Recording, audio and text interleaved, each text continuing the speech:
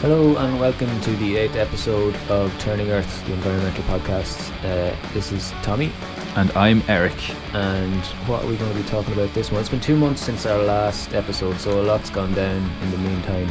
But we've tried to keep it to the coolest stuff. We've decided not to start off with our terrible news from around the world, doomsday scenario intro for a change. And instead draw attention to some of the people who've been getting on with it and, you know, solving the problems and trying to get good shit done. There's still positive things happening all the time that you tend to forget sometimes when it comes to the world of environmentalism. I think is kind of a natural default position that we fall back onto. But good things do happen, and in fairness, in the last 2 months there's been some positives that have developed, such as the Scottish Parliament has banned fracking. Yes, hydraulic fracturing has now been banned by the government ministers. Have done a full ban of hydraulic fracturing, which is the unconventional type of natural gas extraction, which is quite destructive to the environment, causes a lot of pollution and leaking, and it causes even more carbon release into the atmosphere because the overall process being so unusual, because of the processes involved. Very dangerous anyway, but it's been totally banned by Scotland after they had put a moratorium on it since January 2015 and initiated this kind of public consultation process which has been going on until now. And so now it's official Scottish government SNP ministers official position to totally ban the practice, which is class because it was banned here earlier in the year, and it's ongoing in England. There's a couple of sites that have been fracked and that are like still kind of there's still strong local resistance there, but I think that's where our attention needs to go now. If you're interested in being a solidarity activist against fracking, pay attention to what's going on at Preston New Road and other sites in Yorkshire. Because England is actually the only place within the islands here that their fracking is actually happening. It's now not happening in either Scotland or it's banned in the Republic. It's not actually banned in the north, but it's not taking place in the north, so slightly complicated situation there. It would be difficult for them to implement in the north. It seems unlikely. Not to rest on our laurels, but they're in a weakened position, and but as you said, it's not happening here in Scotland. That's, I think, as you said, England is the place where it's really like a lot of England is the place where that particular fight is being fought at the moment, because it is actually happening there. But positive developments, so that's a very good start to the last period of time since we last talked to you. And speaking of democracy sometimes getting shit done, as we speak, the second session of the Citizens' Assembly on climate change is taking place. The first weekend of it was earlier on in October, and I haven't heard much of what came out of it. One of the overarching kind of message that seems to have come out of it from the debating and discussions that went on there is that there's a complete lack of political leadership on the subject of climate change, and that there's really no incentives coming from the government to households or communities to implement renewable technologies or cut emissions or whatever like that. And a recent EU poll has actually shown that in terms of the general population, Ireland has one of a high percentage of people who are aware of the severity of the issue and who feel the need to do something about it. But the message coming from the Citizens' Assembly is that there's no direction being given by our so-called leaders on this topic. And there's not policy, in other words, strong enough to deal with the issue and say we are now going to implement this very kind of strong. I mean, it reminds me of what we talked about before with the policy in Dublin City in regards to cycling and cars. Prioritise bicycles and private cars a little bit less, but that got pushed back by the lobby, the car and parking lobby in Dublin.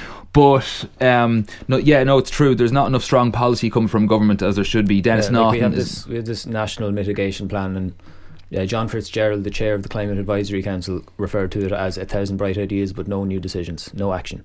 But the Citizens' Assembly is ongoing, and like I said, that's really good, because it'll even we were sceptical before about the Assembly on abortion, but that did give the state a little bit of a kick up the hole in terms and they were shocked by the results of it, and kind of that. And now we've got a referendum happening early. They haven't accepted, by the way. They don't believe they don't accept the actual. Don't want to go off on a tangent there, but they don't accept the outcome of that Citizens' Assembly. So I don't think they're necessarily going to legislate based on that. So that's the problem. There's a referendum though, so they'll have no choice but to follow whatever the outcome of that is. Absolutely, but it could be very weak and not actually what the Citizens' Assembly. And that could happen. It had an effect though, and the fact that that's it puts public pressure on them. That had way more of an effect than I thought it was going to, so it gives me faith in this Citizens' Assembly process, and I think I'm looking forward to hearing what the overall outcome is of the Assembly on Climate Change. It's certainly an opportunity, and it'll make it a bit more of a public thing for us to air our kind of public debate that needs to be had about it. and that people are more aware of it. Next is Kildare County Council. While we're doing the rounds now, patting people on the back. Kildare County Council passed a motion calling on the government to protect Irish soil, which is quite poetic. It was put forward by independent councillor Sorcha O'Neill, representative of Naas. It had unanimous support from the rest of the council, and it's pushing for the EU to implement a directive on soil erosion, because soil erosion is putting our food supply at risk.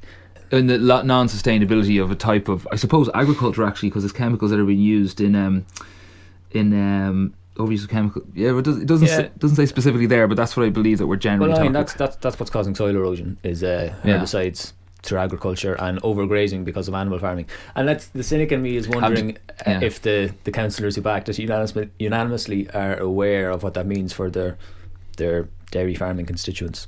I don't know. Yeah, but that's something that needs to be challenged too, isn't it? A kind of industrial food production, which is just naturally destructive. Something that's like the opposite, basically, of permaculture. Something that's the opposite of food production that is sustainable and actually repletes the soil. You know. Yeah. Fair play to Sorcha O'Neill and Kildare County Council for bringing that motion forward. And a mention as well needs to go to People for Soil. They did the groundwork and kind of petitioning and campaigning around this topic. They're part of an international campaign, and they're led in Ireland by the Environmental Pillar. The Environmental Pillar is like a kind of a coalition group of various environmental and conservation groups.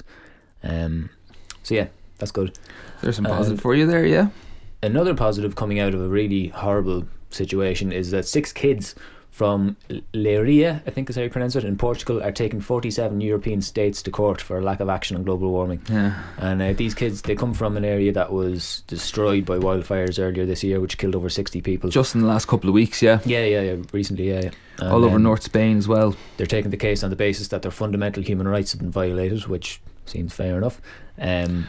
Yeah. So, I mean, that's class. And the similar things have happened in the US and in different countries with young kids bringing cases against the state because of their lack of action on climate change, which is endangering their future.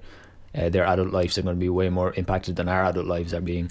Absolutely, they'll be living with all sorts of just, imagine being in Portugal and having to die with, how many people died? Was it 60 people killed in last year? And this happening constantly in Spain and Portugal. If you're looking at that, it was only in the last couple of weeks that the last one happened, and it was in Galicia, I believe, and then it was going down obviously to Portugal, so all along the west there, But it gives me hope that a kid, I think the group of 6 of them, they're between the ages of 9 and 14 or something, and they're actually, I should mention, they're crowdfunding, because it's going to cost them $100,000 to take the case, and they're 1/3 of the way to raising that $100,000. There's 2 weeks left on the crowdfunder, and if you want to donate to it, which you definitely should do if you've got a few quid lying around, the URL is crowdjustice.com/case/climate-change-ECHR. European Court of Human Rights, I believe that is. Yeah. We'll put that up on our Facebook page as well, because absolutely we will. That'll be easier. And also here in Ireland, we're seeing the first ever climate case taken against the government and the Attorney General by Friends of the Irish Environment. They're stating that the National Mitigation Plan, as I mentioned earlier, is not enough, so it's in violation of the Climate Act, the Constitution and human rights obligations. And they're taking this on the basis that we have the 3rd highest levels of emissions in the EU. It's set to climb even further by 2030. We're actually, our emissions are increasing, and on our government's current plan, they're set to continue increasing. That's incredible. That a country our size is a 3rd in Europe. That is just ridiculous. Cow farming, man.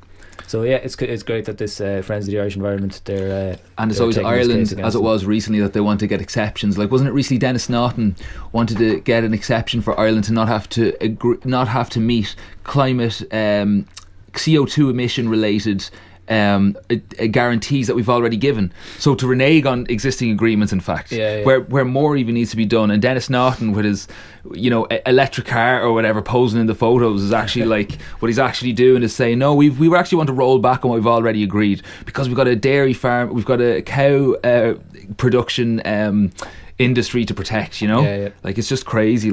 And finally, just before we go to the headlines, I extend thanks and commiserations to Alan Daly, who's the man who was attempting to prevent the Apple Data Centre from being built in Athenry. The case was just pretty much immediately thrown out of the court. He was challenging on environmental grounds, fairly reasonable environmental grounds. there was him and one or two other people, I think, and they seemed to have absolutely no local support. Basically, the locals wanted the data centre built. Which again, we talked about this in the show before. That's an interesting tension, and it's you can't just dismiss that either. You know what I mean? Like, absolutely not. Like, no, I mean, it's everything they were saying was true. Like they do need much greater investment in Athenry and the west of Ireland in general, which has been depopulated so badly, and it's a real Irish tragedy. You know what I mean? Like an ongoing one. You know. Yeah. But so even though like I can understand their need, their point position and their position completely, and I empathise with it, and I to be honest with you, I support it to some degree. I just don't think the Apple Data Centre in certain principle is the right project and the right. I don't think it's going to do what all the good they think it's going to do. But I also have to commend Alan Daly and for like basically sticking their neck out. Now, interestingly, I think his name is Tim Cook, the current CEO of Apple. Apparently there was a meeting with the Taoiseach the other day, and it was said or hinted or something like that it's not absolutely certain. Like, there's a chance it still might not go ahead, but I don't know. Without having a huge amount of detail there, they might decide that it's not worth that. The hassle or whatever in the end. But we'll see what happens. It might well still go ahead. I don't know. Yeah. But I guess we can crack on now. We intended that to be kind of a good news section, but it ended up having a lot of bad news in it as well. But starting with the positives, you know what I mean? Like, people are doing good stuff and people are getting shit done, and that's what we should remain focused on and not get too caught up in the doomsday scenarios and all the rest of it. Speaking of doomsday scenarios, here's me and Eric with the headlines.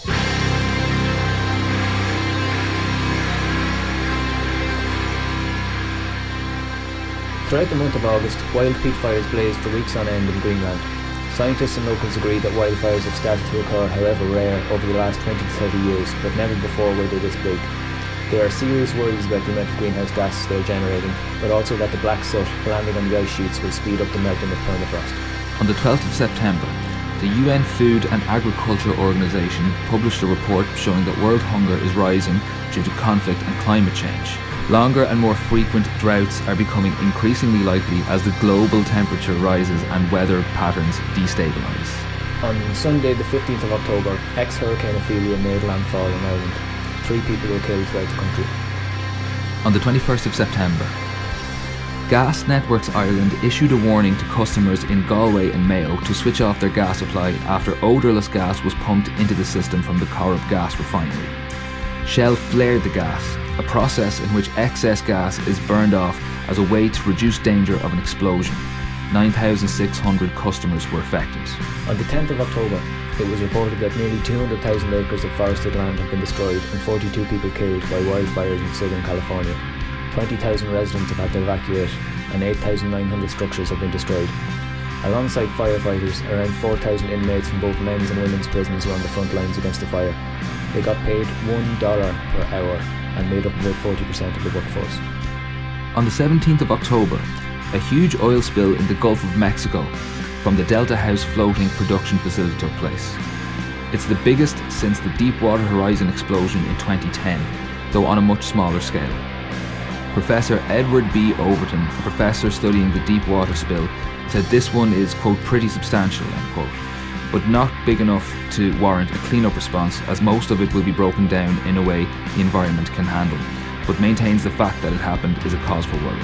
A second runway has been proposed for Dublin Airport, and on the 18th of October it was reported that Friends of the Irish Environment and 22 locals have taken cases against Fingal County Council because the runway would increase Ireland's greenhouse gas emissions. They claim there is, quote, a constitutional right to life, bodily integrity, water and health derived from an environment consistent with human dignity and well-being, end quote.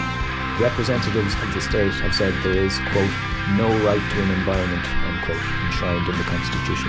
On the 24th of October, the legal loggers in the Amazon cut down the world's oldest tree.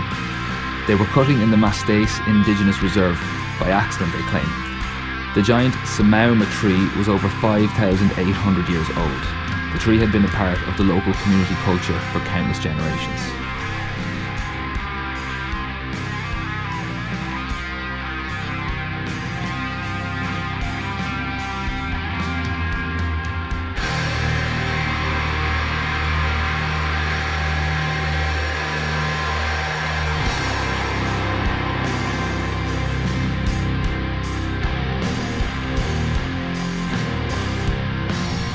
So those are the headlines. Terrible things from around the world.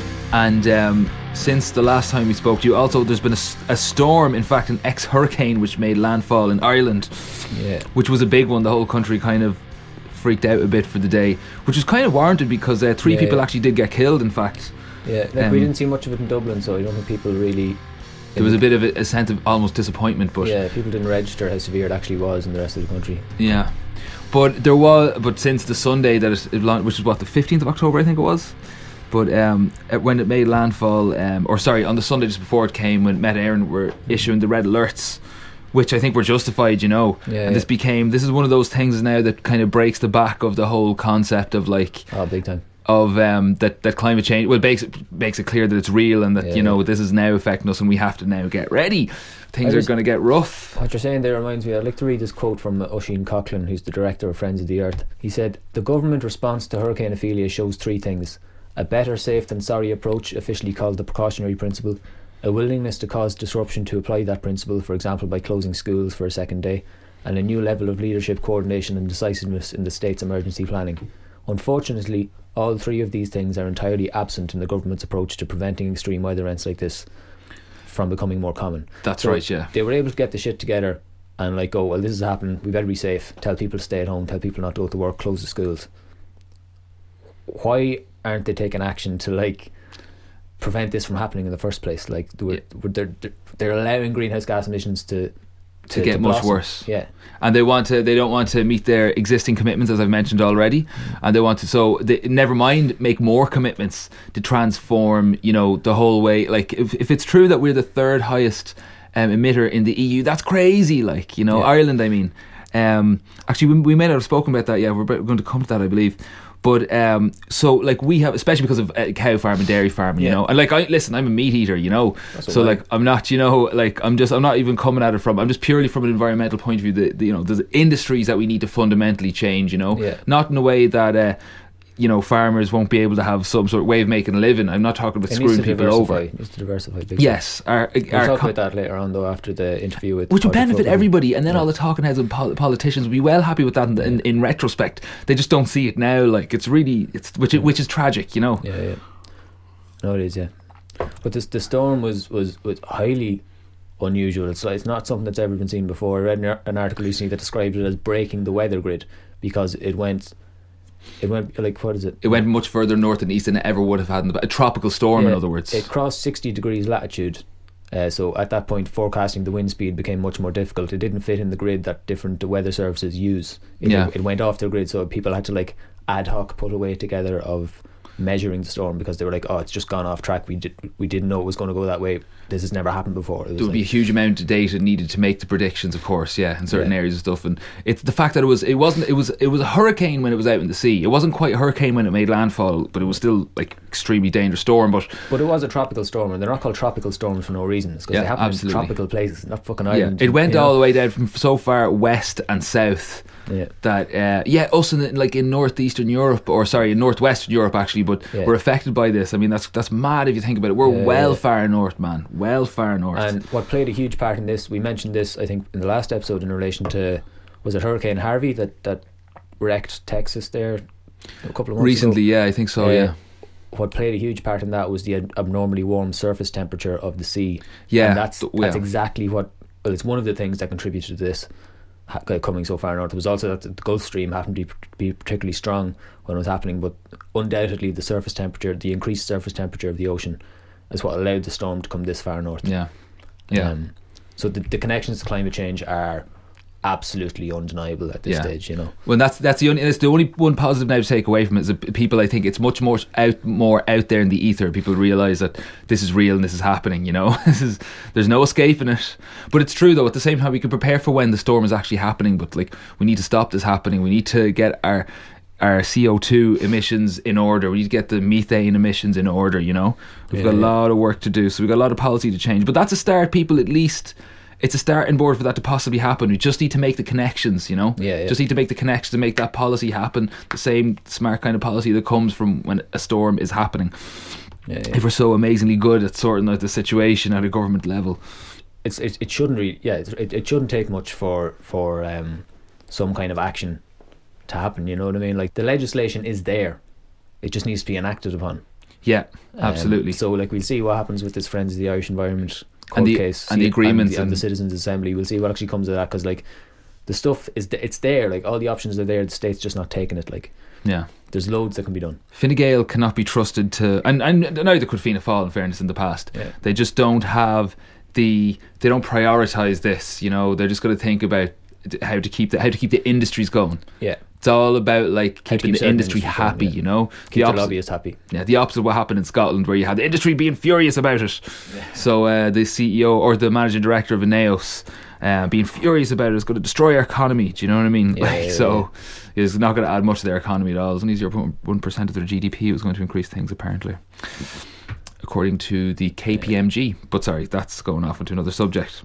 But speaking of, we were talking briefly there about Fianna Fáil and Fine Gael and their blood-caked hands when it comes to Ireland's emissions and our general state of affairs. What came up in the headlines there was the gas flaring in Mayo, the gas leak.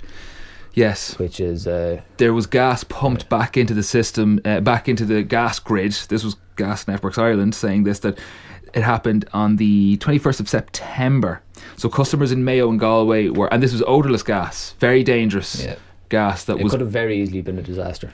Somehow something went wrong and gas got pumped into the system, and so you're talking about nearly 10,000 customers, roughly, maybe slightly less, were affected by this, including hospitals apparently. And like, you could have a serious disaster where you could be talking about many people getting killed if something went wrong there. So the people were advised to turn their gas supply off, you know. So all it takes is for one person, one house, wrong thing, for their house to just get destroyed, you know, in the moment, possibly with them in it. So this was a very, very serious thing, and this is what we were told that was not going to happen back at the Corrib project was starting off, and before it started off even, when there was a lot of public debate about it and controversy, and the Rossport 5 sent to jail and all that. Like, the locals and the campaigners were just constantly driving that message home that this is dangerous, this is going to impact on people's lives, this is going to put people's lives in danger, this is going to be disruptive. The conversations we had down there were all about what if there's an explosion, because that's something that's happened in different parts of the world. There's at some point there's high dense gas or oil or gas usually, and there's an explosion and many people get killed. So, you know, it's very, very dangerous, and especially if the infrastructure isn't really, really tight. Now, Ireland's kind of in between. We're not like totally first world, but we're not totally third world either, I think, in infrastructure terms. So, but I'm not surprised that there was a problem, and that, like, so Shell had to flare off, they had to burn off the gas in order to stop, you know. So, it's bad enough in itself, but, like, you know, were they able to burn off all of it? We don't even know, like, I mean, there was odourless gas. You wouldn't even know if this was coming into your house, you know. So Fine Gael TD Michael Ring was piping up about it, saying we were given guarantees that this type of thing wouldn't happen. Companies that sell potentially dangerous energy products to our consumers have an obligation to ensure that there is no risk to the customer. Now that's pretty fucking rich coming from the Fine Gael TD. Do you know what I mean? And as I was watching this video, there's a video on YouTube of the emergency gas flaring, and Terence Conway is a man that lives up there. He's a local activist, has been for the last 20 years. Right where the line is, basically. He drew attention to the hypocrisy of that statement, because Michael Ring did speak up about it in the early stages and then very quickly quietened down. Absolutely, he was obviously someone pulled him aside. I think he's from the area too, actually, so I think there's an element of him as a local kind of getting it that this was dangerous, but then of course if he's a Fine Gael minister, he'll be told the party line ultimately. Absolutely. It's like any of those types of organisations. They're not like, no room for freedom of thought within Fine Gael, really. Absolutely not. No, have the whip applied and all that. You want to be a minister, forget about it. Like, you know, you're not going to say a word. So that is potentially very, very dangerous, and it doesn't bode well from the future. Yeah, there'd be a danger of us just spending the entire hour giving out about Irish politicians who've done terrible things, as they do. That's their thing. Mismanaging the country and our resources, our energy supplies, our energy policy, not being smart and not doing things to make things better for everybody and everything more sustainable, keeping the industry going just to keep a handful of rich people at the top going. Let's be clear about that. We talk about industry and keeping industry happy and keeping the oil and gas industries happy and keeping the whole thing, and Michael Ring being told not to say any bad words. You know, we're keeping like the managing directors and the like happy. We're not necessarily doing things that could be positive for local, what I call the ordinary economy, you know. So we can have this can all be beneficial for everybody, even economically. You know, a way of transforming. You know, say for example, cattle farming. I know we got to go on about it a lot, but cattle farming in a way that like those farmers can do things that are environmentally sustainable and pay them the same wage. I mean, because they're getting subsidised to do their activities at the moment anyway. So it's not even like we have to find money that isn't already there. You know. So there are smart things that can be done that can benefit everybody. We can all benefit from, but we have to confront, you know, the types of the CEOs and the managing directors of the industries that want to stay rich at the expense of everybody else. I mean, that's inseparable from the whole story here, I'm afraid. That actually reminds me of something that I was just thinking about the other day. I went to this talk last week. We'll get on to this the interview with Padraig Fogarty now in a minute about the greenwashing. We'll talk about that. But just before we move on, I was at this EPA lecture in the Mansion House about communicating climate change. They had Professor Chris Rapley over from the University of London, talking about the difficulties of communicating climate change and the severity of it and what do we need to do. It was a pretty good lecture, most of it, you know what I mean? But he said some funny things about corporations and their role to play in changing the paradigm, if you like, in like becoming positive actors in the whole scenario. He mentioned that he had been a consultant for Coca-Cola and for Shell, right? And saying that that Coca-Cola are using less water now and that they're trying to, you know, acting out of self-interest because they recognise that changing your actions to improve the climate rather than worsen it will actually make you more money. That's becoming more apparent. There's report after report coming out that like if you take steps now to prevent climate disasters, it's going to save you money in the long run because you're not going to have to spend money later on cleaning up and spend money later on mitigating it, basically. But what was left out of this, I think, especially in relation to Shell and to Coca-Cola actually, is like, should companies in their positions be allowed to adapt? Should they be allowed to continue to prosper, considering the part they played in creating the scenario? Absolutely, yeah. And I know every one of us has a part to play. Like we all consume these things or whatever, but we don't just do it purely by choice. Like there's millions spent in PR and advertising campaigns for us to sublimate our desires into these products like Coke. And so you're not buying a can of Coke, you're buying happiness and friendship, you know. No, it's poisonous to our souls as well, you know. There's no doubt about that. I mean, they're adapting because they've made the realization very late that they can't just destroy the world and then, you know, it's going to make it harder for them to operate in the world. And their profit, that's what it comes down to, is money, you know. But there's a question there of like, they're allowed to operate with that as their priorities, making money.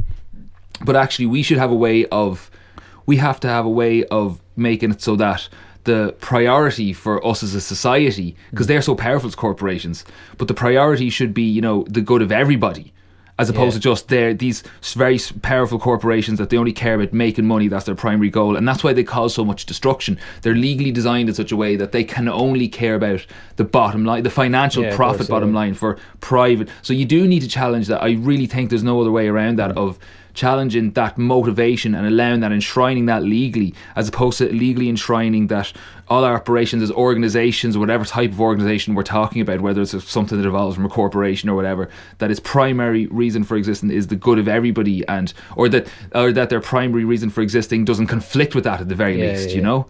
But so, and like, I don't want to be fundamentalist about it and like say that no private company can have a part to play in making things better, because I don't think that's true. But like, when you're talking about companies like Coke, and especially Shell and oil and gas companies who are now diversifying into renewables, why should we allow them to continue? Why, like, I know like who's gonna have the power to challenge them ultimately, but like they knew for longer than most people, especially like when you think about ExxonMobil knew since the late 70s the severity of climate change, and they actively suppressed the information. They would be the ones who would have that information, they would have commissioned the studies, would have been able to pay for it to know in the first place.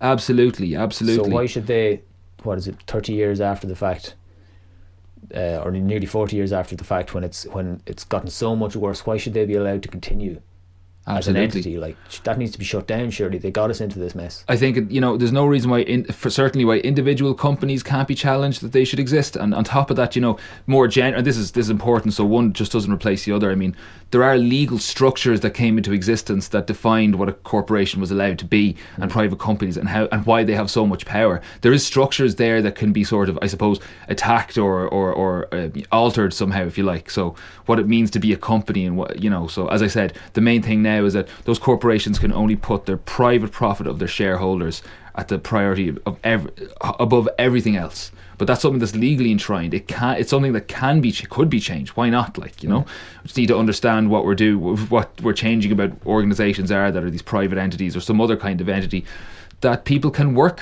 for and be productive with. I like the idea of being working and being productive. Just it doesn't have to be a corporation as it is right now. That's that's kind of going off into we're thinking about problems here.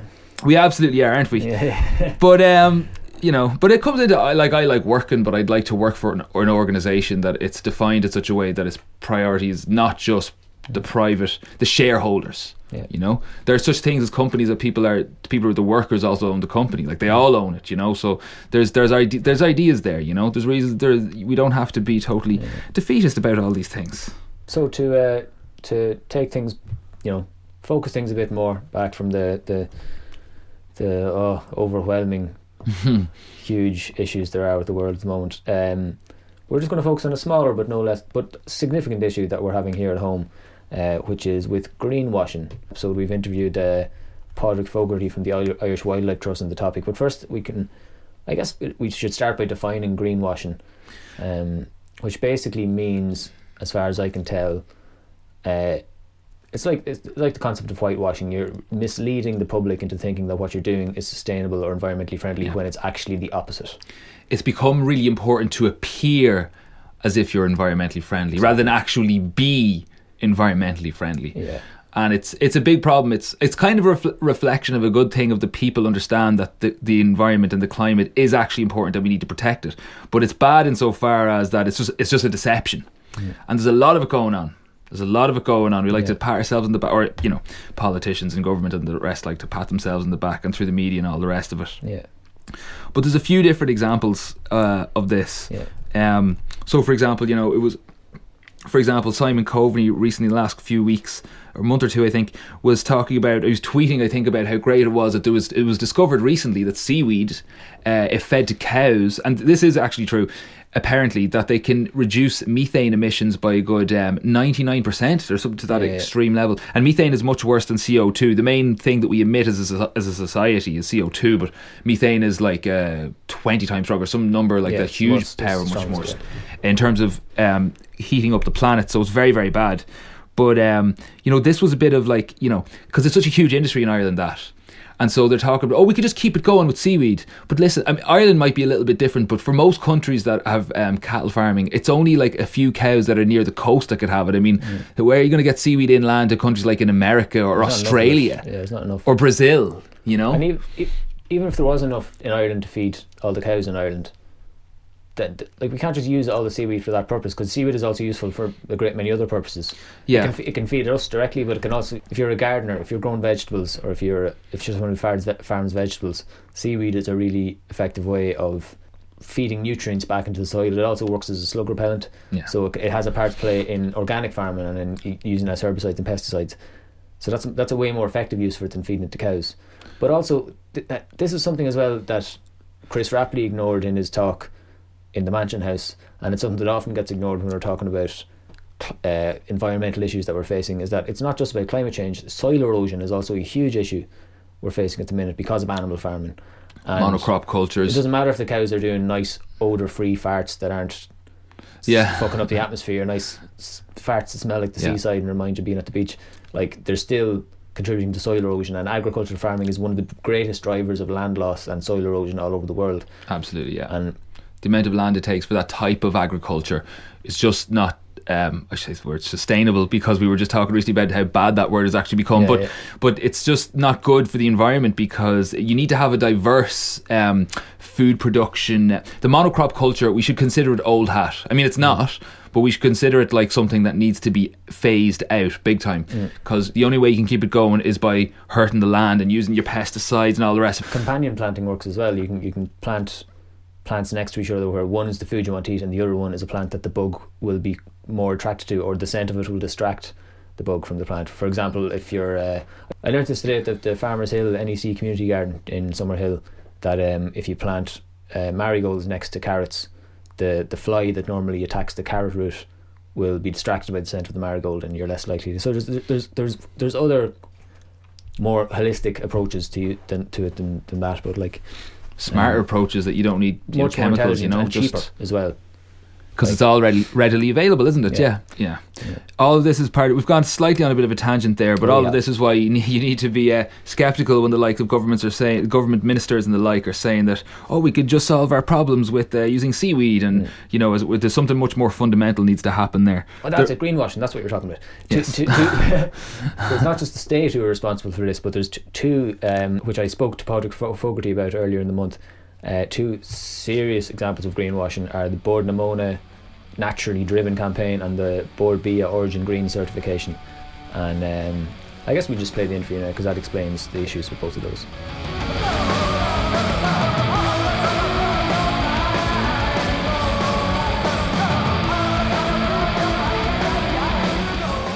Okay, so I'm here with Padraig Fogarty, who is an ecologist and he's the campaigns officer with the Irish Wildlife Trust. He's also the author of Whittled Away, a book about the erosion of Irish wildlife and Irish natural habitats. But we're here to talk about greenwashing, specifically in the Irish context. We're talking about Bord Bia's campaign Origin Green, which is, it's referred to by them as the world's first evidence-based food sustainability programme, but it's recently come under heavy criticism from the Wildlife Trust and other bodies. Because 3 of the companies who have the certification are on the EPA's watch list for poor environmental practice. And Padraig, what can you tell us about that? Like, what would a company have to do to get on that watch list, and what does that mean for Origin Green as a label? Well, to get on the EPA's priority list, companies are scored. It's based on numbers of non-compliances and non-conformances with their licenses and complaints and issues such as that. So the EPA started this list earlier this year in the hope of naming and shaming, I suppose, the worst polluters in the country. We found then that a lot of the companies on this list were associated with the agri-food business, and when we did not a huge amount of research, we found that 3 of the companies had this Origin Green certification. And so the companies concerned are involved. I know one of them is Dairy Gold. What are the other 2? Carberry and Aramore. So, and are they all involved in dairy farming? Yeah, well, they are milk processors and dairy processors. So I guess we're kind of what's the word? We're guessing a bit here, but like in relation to dairy farming, what would it be what would be the areas of concern in relation to dairy farming in terms of their impact on the environment? Well, the concern is Origin Green, and it's about agricultural practices and agricultural expansion in particular. I mean, we didn't just start complaining about Origin Green this year. We've been quite vocal in our opposition to it from the beginning, and not that we're against the idea of a drive to make Irish agriculture sustainable. I think that would be a really good idea, actually, and we could sell our food abroad as being produced in an environmentally sensitive way. The problem that we found was that what the message that Origin Green is saying to people is totally at odds with what's actually happening in the countryside. And this was as true 5 years ago as it is today. We made submissions to government expansion plans that highlighted the problems with water quality, that highlighted the problems with habitat loss and the extinction of farmland birds and fires in farmed areas of the uplands, etc. And then along came Origin Green, and it basically swept all that away. It greenwashed all that away with this multi-million euro marketing plan. So there's been no improvement in those areas? No, there's been a marked deterioration in those areas. I mean, the curlew is literally on a knife edge. It's on its way to extinction. And that is in large part due to agricultural expansion. There's no question about it. There's a direct relationship between the two. Yeah. And I heard as well recently that according to a study done by the EPA over a period of, I think it was 2010, 2015, the conclusion was that a study of like the Irish fresh water, so lakes and rivers, it's gone from 300 pristine sites in the 80s to 21 pristine sites now. And there seems to be a link between that and dairy farming as well. Can you expand on that? I mean, water quality has been a problem in Ireland since we joined the European Economic Community and since intensive agriculture, so there's nothing particularly new about it. But about half of all our water bodies are polluted. Half of that is from agriculture. That's assessed by the EPA again.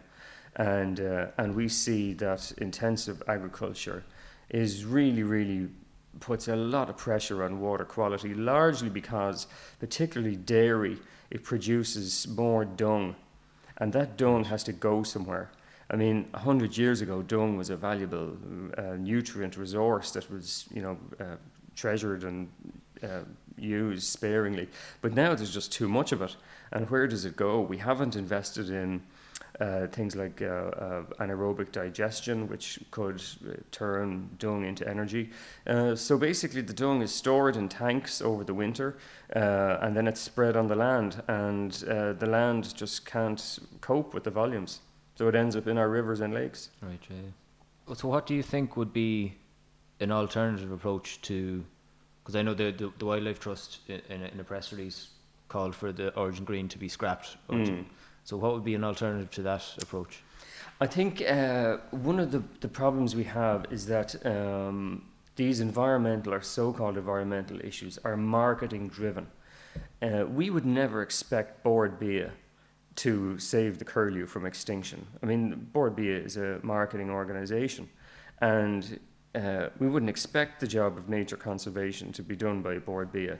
And you can see where government priorities lie when about €11 million is given to the National Parks and Wildlife Service, whose job it is to protect our wildlife, and over 30 million is given to Bord Bia for the marketing job. So the marketing gets 3 times more than the actual conservation. Those numbers need to be reversed, number one. I think it's outrageous that we give the National Parks and Wildlife Service so little money. We give €16 million to the Greyhound Board, for instance, which to me is outrageous. That's insane. Yeah. And so number one, we have to properly get our priorities right and properly fund the National Parks and Wildlife Service to do the job on the ground. Number two, we have to ditch the word sustainable, because really it has just been commandeered by the marketing department, and it doesn't mean anything to anybody anymore. Nobody knows what it means, and these days people are more likely to be cynical when they hear the word than to put any actual faith in it. So if you're going to make environmental claims, you need to actually tell us what you're saying rather than using the word sustainable. If you're saying our farming is being done in a way that is sensitive to nature, or we're going to do farming that is going to keep our waterways clean, well then say that and show us the proof of it.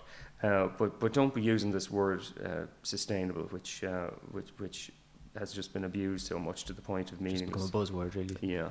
So do you think it's possible to maintain our current levels of animal farming, or any level of animal farming, in a sustainable fashion? No, I don't. And the reason I don't is not just on environmental grounds, but we have to be mindful that the current system is brutalising not only for the environment but for farmers themselves.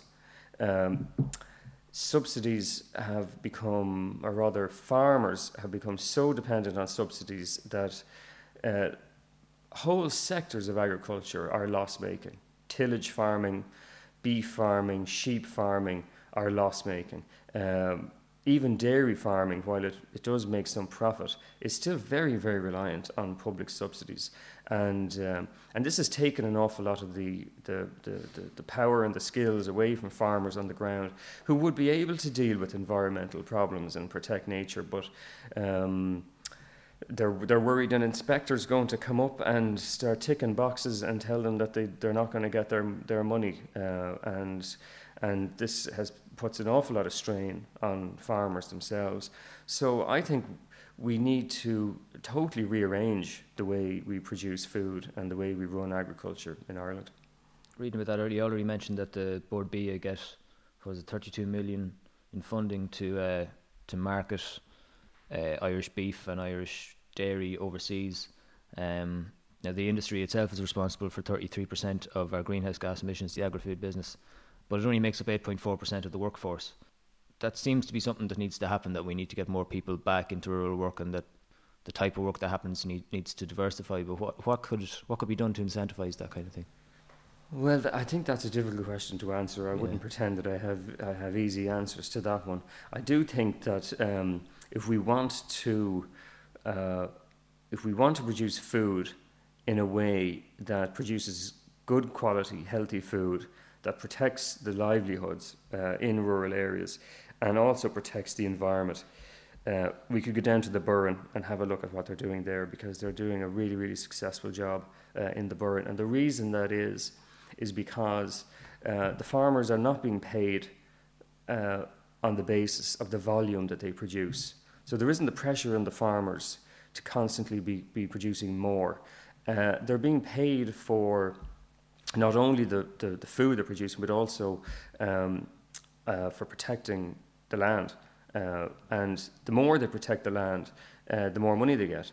So it's very much results-based rather than actions-based. They're not being told what to do. They're being told what we want. And it's up to them to find the best way of achieving it.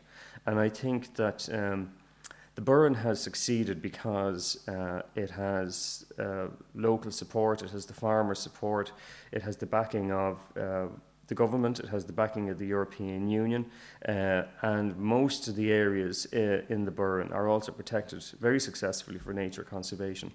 The challenge we have now is, now that we have an example and we know how it works, why aren't we seeing more of it? Why is the Burren still a relatively small scale project? If we had Burren style projects across the west of Ireland, I think we could really see major change. Right,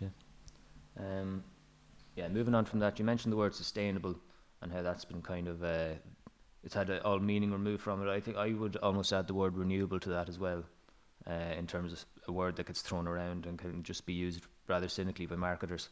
So I wanted to talk about Bord na Móna's naturally driven ad campaign as well, another really high profile marketing campaign.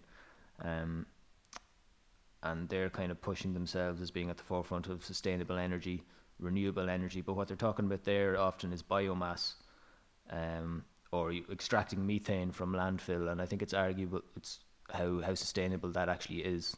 Like if you're taking methane from landfill, you're incentivizing waste production to a degree, and there's questions about whether or not we can actually, is biomass actually a renewable energy? I don't know, do you have anything to say about that? It depends entirely on where it comes from. Bord na Móna was using, at the same time that it had its ad campaign for naturally driven with lovely pictures of wild animals, it was using palm oil husks in its energy plants. Now, palm oil husks are basically the shells of palm oil that come from plantations in Southeast Asia, and whether such a thing as sustainable plantations of palm oil exist, I think, is very dubious. At best, we can't be sure where these things come from. At worst, they're responsible for massive illegal logging and habitat destruction in one of the most sensitive and important habitats on Earth. And Bord na Móna only stopped using the palm oil husks when it became public knowledge, and when they were shamed into stopping to use the palm oil husks. Now, you could argue that palm oil husks are a form of renewable biofuel. You can grow palm oil, but behind that there is a much darker side.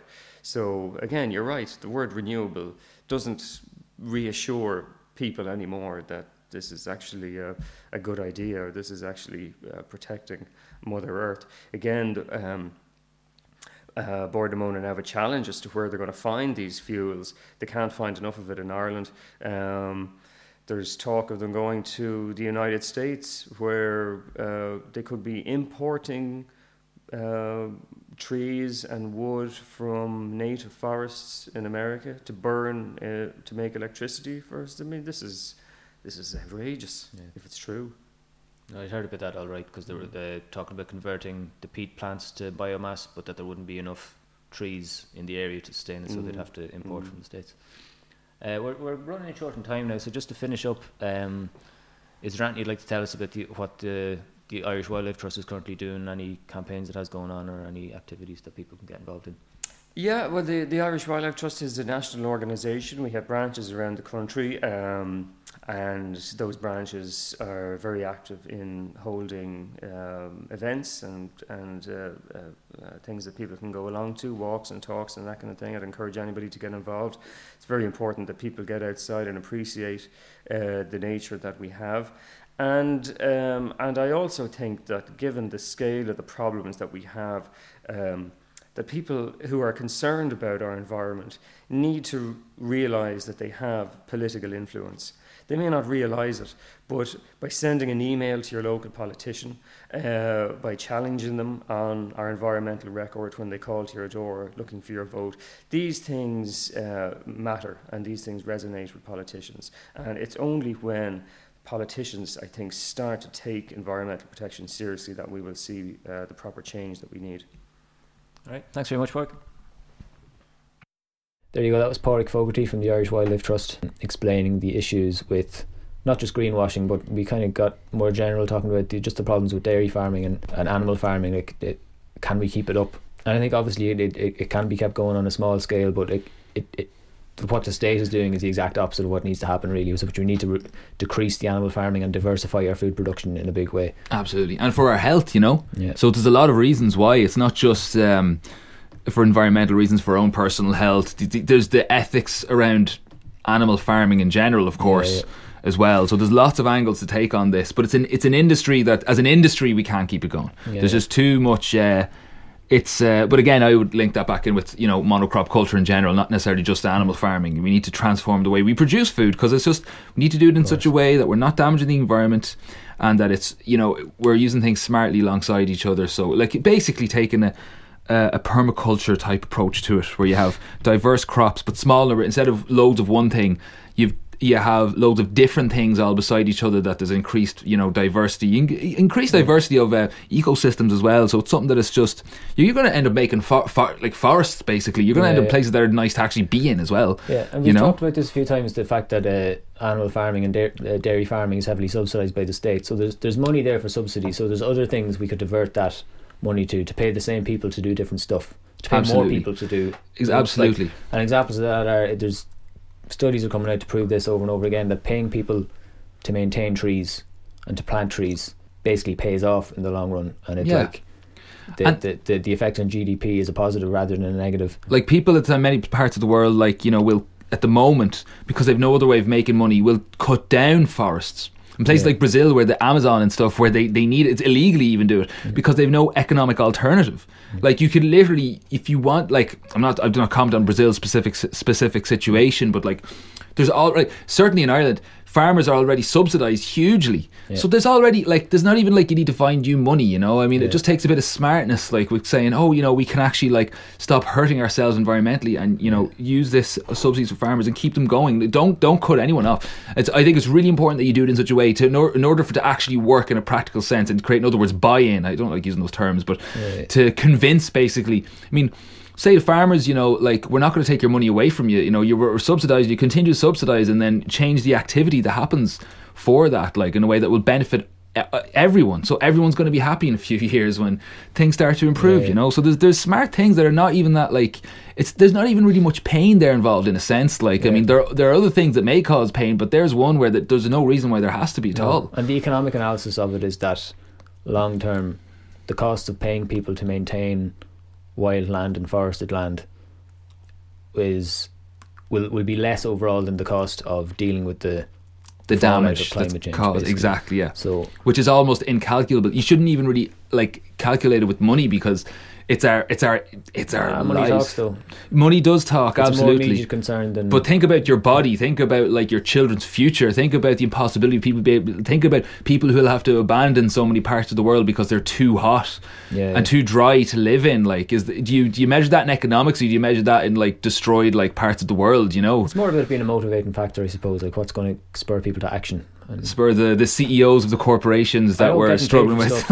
Getting paid for stuff has a really positive effect on my own work ethic. So like, I'm not arguing with you there. It's the same for me, And other alternatives, of course, are, and this is being played out very successfully in Sweden. People are switching from dairy farming to crop farming, specifically farming oats. And there's a company, quite a big company now, Oatly. They sell their oat milk all over Europe, as far as I know. They're selling it here now as well.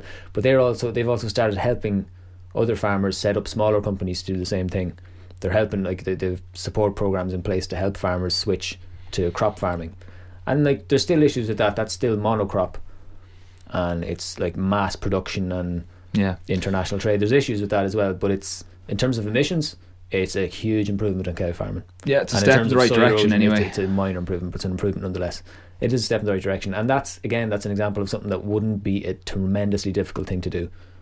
I mean, there's precedent for it. I mean, they know how to. There's transferable skills. There's money to be made. Why not do that? Like, absolutely, yeah. And I mean, it's not completely out there in terms of, like, it's familiar to farmers who know how to farm. Yeah. Absolutely. But again, like, as the Citizens Assembly were saying, it's like, it's our responsibility individually to figure this stuff out, but the state needs to to put some incentives in place for people to do that. Like, instead of, right now everyone's moving to Dublin. Like, I came to Dublin from a small town because Dublin's where I need to be. Yeah. Do you know what I mean? Like, there needs to be reasons for people to go back to places like Athenry, to the countryside, to the west, just to be less concentrated and to be more spread out, and to be doing a greater diversity of native industry and native agriculture that will make us resilient and ready for the literal storms ahead. And experiment with how, things like, as we said, food production, and also just generally how we, that's a better life for people to have, where, we're not all just in one place and we're all dependent on the big city, and that there's nothing outside that. I mean, there's a whole land out there, that can be, we can have a life out there. But yeah, it's true, there has to be government policy that makes a place worth visiting. Right now it's just empty, there's just nothing there. So it's time for us to wrap up now pretty much, but I'm just, before we finish, draw your attention to a few groups and different events that are happening over the next month or so. As I said earlier in the episode, I was down at the NEC Community Garden on Rutland Street this morning, and there's a free gardening course happening there for the next 8 weeks, or the next 7 weeks should I say, every Saturday 11 to 1. The training's being provided by the City of Dublin Education and Training Board. The facilitator Siobhan is very knowledgeable, and they're all really sound down there, so I'd recommend paying a visit, and there'll be plenty to learn. There's also a course on foraging and bushcraft skills, so like fire management, wildlife tracking, plant identifying and that sort of thing, which starts on November the 12th in the Phoenix Park. It's run by the Phoenix Forest School and Wild Awake, which are two groups concerned with environmental education. The course is on the second Sunday of every month, and the cost for each day is a suggested donation of €35, so that's more or less as you can afford. So you can find more info on that on the Phoenix Forest School and the Wild Awake Facebook pages. And then on Friday and Saturday the 24th and the 25th of November, if you're in Galway, the Peadar O'Donnell Socialist Republican Forum will host a series of talks in the Galway Mechanics Institute and the Harbour Hotel, Galway City, on the topics of natural resource giveaway and neoliberalism's impact on Ireland. So some broad topics and some more specific ones as well. That sounds pretty good. There's more info on that on their Facebook page. So the Peadar O'Donnell Socialist Republican Forum.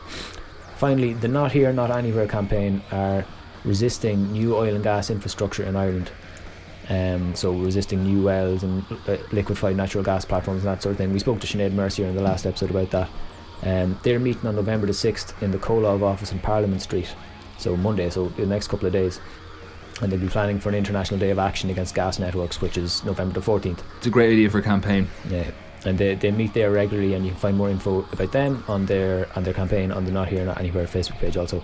And we're also going to post the links to all this stuff on our own Facebook page. That's right. Which is fb.com/Turning Earth Radio. So you can find all that stuff there. Have any contributions or questions or comments, which of course we encourage, you can email us at turningearthradio@gmail.com. Yep. So that's it for this time. Slán. Slán go forward.